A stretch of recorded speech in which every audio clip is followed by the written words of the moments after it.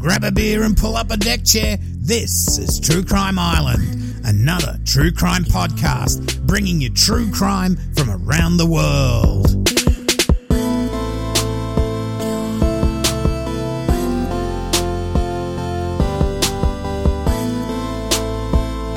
Hi, I'm your host Cambo. Grab a beer and pull up a deck chair. This is True Crime Island, another true crime podcast.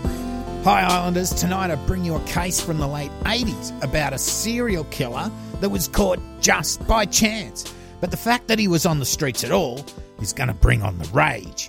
Now, references are from the Democrat and Chronicle, the Pittsburgh Press, and a book, Arthur Shawcross, The Genesee River Killer, by Dr. Joel Norris. Okay, I hope you're all doing well. Last week's show about the failed Millennium Dome robbery was a good break from the usual, and I do have another heist coming up. But tonight we go to Rochester, Monroe County, New York, and the terrible crimes of Arthur Shawcross, the Genesee River Killer. Now, just a small trigger warning here. This series of events happened 30-odd years ago, and the term prostitute was used by the media and law enforcement. So you will hear from me tonight, so please don't burn me, because sometimes the word needs to be used in the context of the time. It shows how these women were seen at the time and why sometimes their deaths weren't taken as seriously as they should have. Now, it's in Rochester that a series of murders would occur, with the bodies being found in most cases around the Genesee River, which flows straight through the middle of Rochester into Lake Ontario. Now, on the 18th of March 1988, 27-year-old Dorothy, or Dotsy, Blackburn would go missing, and her body would be found 6 days later floating face down in Salmon Creek in Northampton Park in the town of Sweden. She'd been strangled. Dotsy had grown up in the J Street area, Rochester, attending Jefferson High School.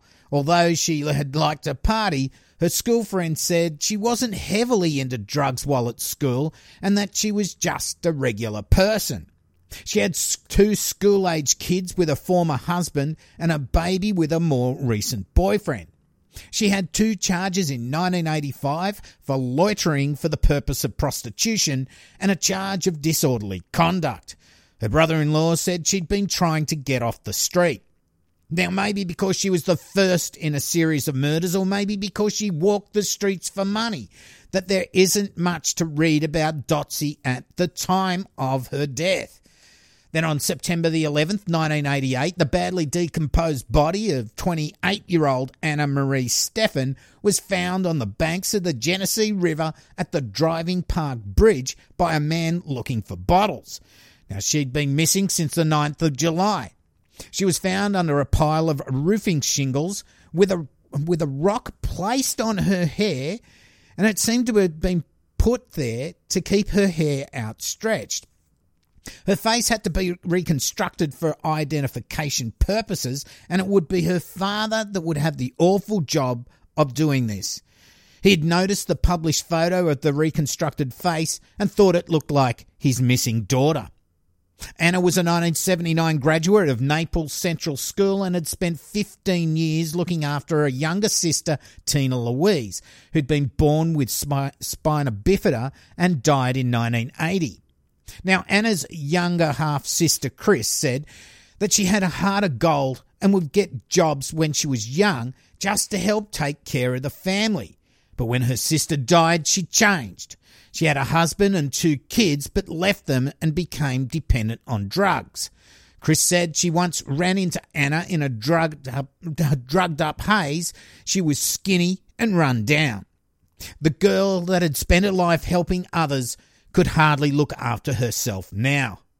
Now, police described her as a prostitute, but she had no convictions. Police had picked her up from the street 8 months pregnant on July the 8th, 1988, wearing a bright coloured maternity dress. They took her to hospital in premature labour. She went missing the next day after giving birth. She was found wearing jeans and a T-shirt. The fate of her baby was unknown.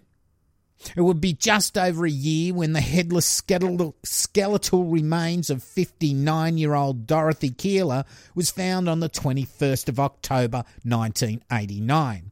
She'd been missing since the 29th of July. She was found on Seth Green Island on the Genesee River and had been killed by a strike from a blunt instrument. She was a drifter, and a friend said she didn't go with men. She had no use for them. However, she did drink a lot and was homeless. She wasn't noticed missing by those that knew her in town, as they had all thought she'd gone back to Syracuse, as she'd always said she would do. In fact, she wouldn't be linked to this series of crimes because of her age and the fact she wasn't a sex worker, until this Arthur Shawcross confessed. He also told police he went back to her body, grabbed her skull and threw it in the river. Then, just 6 days later, on the 27th of October 89, the body of 25-year-old Patricia, or Patty Ives, who'd been missing since September 29, was discovered just behind the Maplewood YMCA on Driving Park Avenue, just walking distance from where Anna Marie Steffen and Dorothy Keeler were found. Now, Patty had been raised in the Lyle Avenue area of Rochester and decided to stay there when her family moved to Livingston County in 1981 when she was just 16 years old. At 20, she married John Ives, who ended up in jail on drug charges, and the marriage ended. Now, Patty had been into drugs while attending Jefferson High School, where she dropped out at 16. She liked to write and she liked to read books. But drugs got the better of her, and no matter how many rehabilitation programs she tried, she just couldn't kick the habit. At 23, she had a baby out of wedlock. Even though she loved her son, she couldn't take care of him, and he was fostered out. In 1982, she had a disorderly conduct charge. In 1989, she was convicted 3 times for prostitution.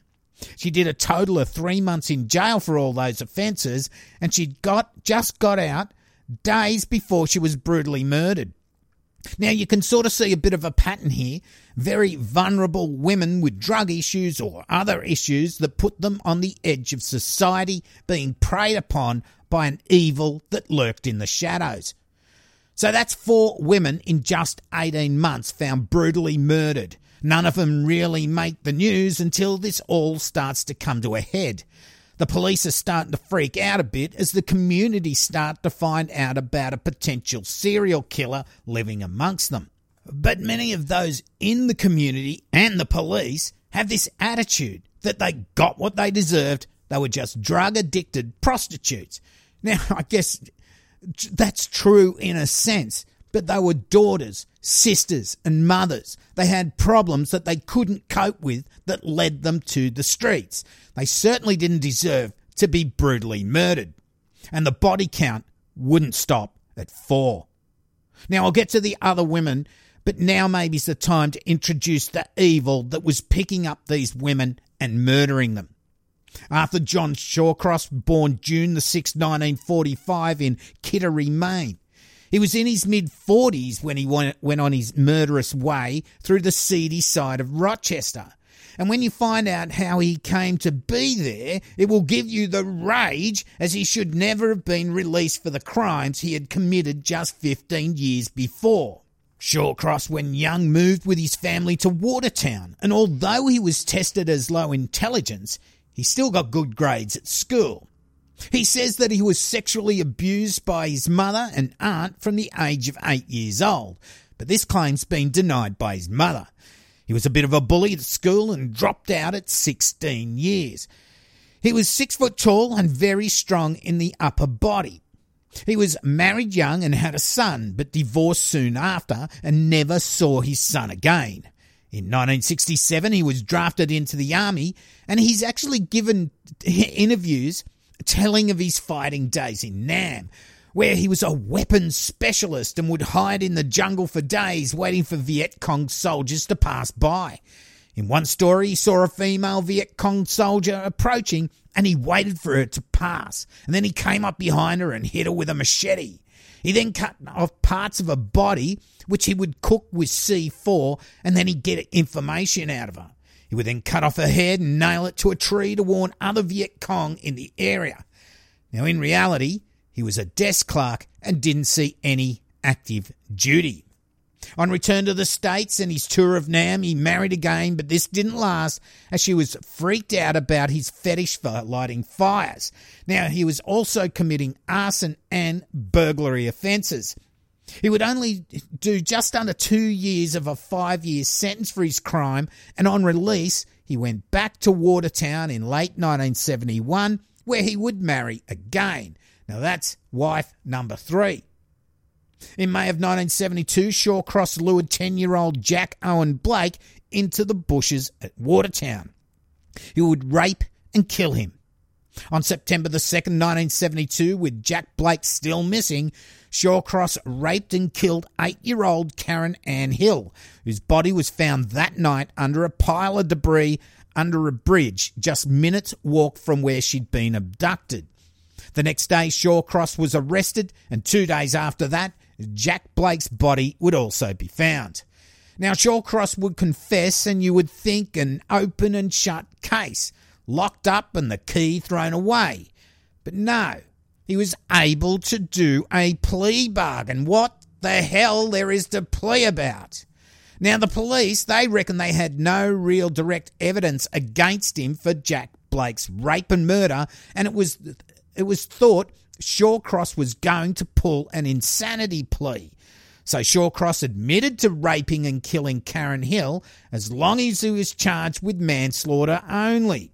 He also had the Jack Blake killing added to that charge after confessing to killing him.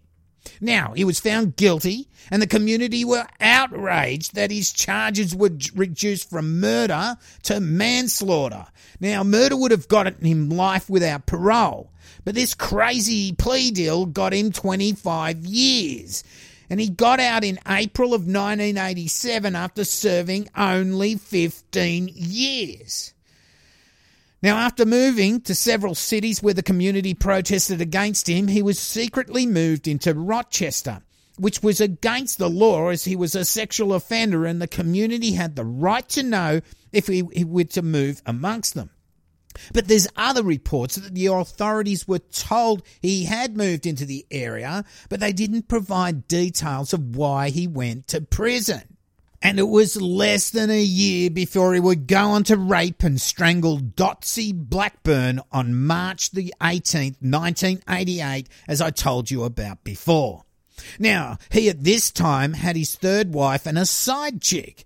I mean, what the fuck? Hi, I rape and kill little kids. Do you want to go out with me? I mean, what is wrong with people? So he has a wife. He has a girlfriend, and he borrows his girlfriend's car to prowl the streets looking for sex. He becomes well known to the women on the street. He's harmless. He doesn't tell them his real name either. So when some of these women go missing, no one suspects it's him. And as the media gets hold of this story, no one else suspects it's him either. The authorities haven't even been informed that he's living in the area. Well, they may have been informed, but they don't know he's a sexual murdering offender. He just goes to work every night at his job at some cheese factory and no one suspects a thing. But after killing Dotsie Blackburn, Anna Steffen, Dorothy Keeler and Patty Eyes, his murderous ways become a whole lot darker.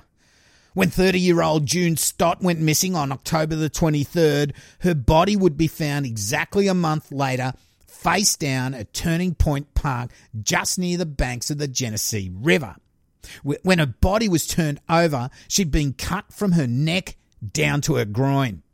June didn't work on the streets. In fact, her sister said she was slow and she'd attended a special school until she dropped out at 16. She moved in with her mum and would listen to Anne Murray while doing jigsaw puzzles. She loved to write and wanted to learn how to drive. When her mum died, she moved back to Rochester. She ended up living with a retired county parks worker. She didn't speak to anyone and never went out at night. And when she did go out, she carried a knife. Now, it looks like Shawcross saw her on the street, and from there something happened. Like maybe he tried to have his way with her and she pulled the knife, so he strangled her. What it did look like was that she was murdered first, and then he returned to do this mutilation. Or he murdered her and dumped her body, then went back later to move her, and then he mutilated her. But the week before June's body was found, 2 other bodies were found on November the 15th. 22-year-old Frances, or Franny Brown, who went missing on November the 11th, 1989, and 30-year-old Kimberly Logan, who went missing on November the 15th. On top of that, 22-year-old Marie Welch had been missing since November the 5th. Now, police were getting agitated. They'd already called in the FBI to help out to do the profiling thing and everything else they do, but the bodies were piling up. What they knew was that someone was killing women who worked on the street. He probably lived close by, and he was the type that women felt comfortable with getting into his car. Now, from what I've read, Shawcross would sit in the Dunkin' Donuts and listen to the conversation the cops would be having about the case.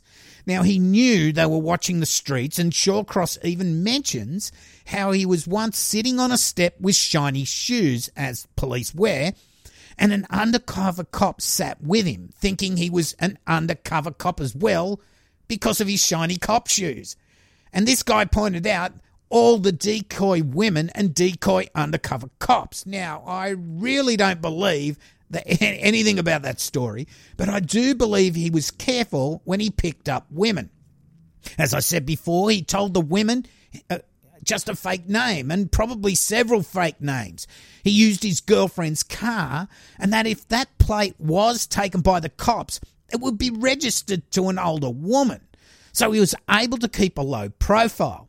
And from what I gather, he was buying sex very often. He only killed when something ticked him off. So back to 22-year-old Frances, or Franny Brown. Now, she was brought up by her mother, her aunt, and her grandmother, so her upbringing wasn't exactly stable. She was a happy-go-lucky girl and had a 4-year-old girl herself, which her auntie and her auntie's boyfriend were raising as their own. Police considered her a prostitute, but she had no convictions for it. However, her arms were bruised with needle marks, and she did hang out on the street. Her body was found near Seth Green Drive on the east bank of the Genesee River, and she'd been strangled. 30-year-old Kimberly Logan, whose body was found the same day as Franny's, was what police called a public relations nightmare. Kimberly lived at 411 Meague Street and worked on the corner of Meague Street and Munro Avenue. Now, this was right in amongst the general public, which started to get said general public worried that maybe they might become the victim of this serial killer that's roaming the town. Now, Kimberly was last seen by her boyfriend at 2:30 a.m, was warned to be careful by a cop at 2:50 a.m, and her body was found behind a house at 320 Meague Street 9 hours later. She was a simple girl who had many tragedies growing up. Her brother hung himself on her high school graduation day in 1976. She battled cocaine addiction and walked the streets for money, even though her friends begged her to not do it. She had convictions for her choice of work, and often police would pick her up, take her downtown, and call her family to come and get her. At this stage, police had interviewed 50 suspects without any luck, if only they knew about the child-killing rapist living amongst them. Then on the 27th of November, 29-year-old Elizabeth, or Liz Gibson, who'd been missing for 2 days, was found in woods off Berg Street, Ontario, New York, east of Rochester. She was a wife and a mother, but had a habit and needed to pay for it. She had convictions for larceny, writing bad checks, and for walking the streets. She missed her latest court date, where the judge had 2 handwritten letters in her file. The first dated the 14th of August, and it said, "I'm currently in Munro County Jail with a bail of $1,100. And it went on with a plea for a possible release on my own, or even a bail reduction, because my husband and I have gotten back together and are trying to make our marriage work. Now, the second letter, dated the 31st of August, said, and this was directed to the judge, "Thank you for giving me this chance in the drug rehab. I really wanted to be a wife and mother again. My children cry for me all the time. Please, Your Honour, give me another chance." Now, the judge, when he read the letters out, he said, "I was filled with sadness and a little despair."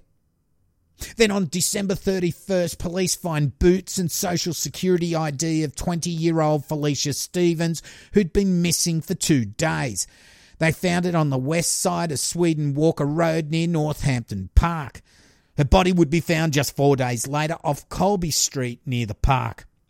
The police were sure that the killer was dumping bodies and going back to visit them and perform mutilations on them. Then police got a lucky break. While doing helicopter surveillance around the Northampton Park area on January the 3rd, 1990, they saw a car stopped on the side of the road. Now, as they circled around to check out why this car was parked there, they spotted the body of 33-year-old June Sierro, who'd been missing since December the 17th. Now, she was frozen and her body placed just under a bridge out of sight of anyone who would be, say, driving by. They then decided to follow this car as it drove off. It drove to a nursing home and police questioned the driver, Arthur Shawcross. The next day, they arrested him and charged him initially with the killing of 8 women. On the 5th of January, the bodies of 22-year-old Marie Welsh and 32-year-old Darlene Trippi would also be found. Now, Shawcross, it didn't take long to confess, and he told them that he killed 59-year-old Dorothy Keeler, a victim the police hadn't yet linked to the other killings. In fact, Dorothy had lived with Shawcross and his wife, and he said he killed her because she was selling off his stuff from the house. Now, I won't get into why Shawcross murdered all the other women, mainly because we only have his version of the events, and I really don't believe anything he says. He says some tried to steal his wallet while having sex, or they were too loud and so he killed them. We'll never know the truth. When he did do a television interview, he was okay with talking about the 12 women he killed in Rochester, but he plainly refused to talk about the 2 kids he killed in Watertown. It's like he could justify in his own mind why he killed the women when he got out of prison. They'd done something to trigger him.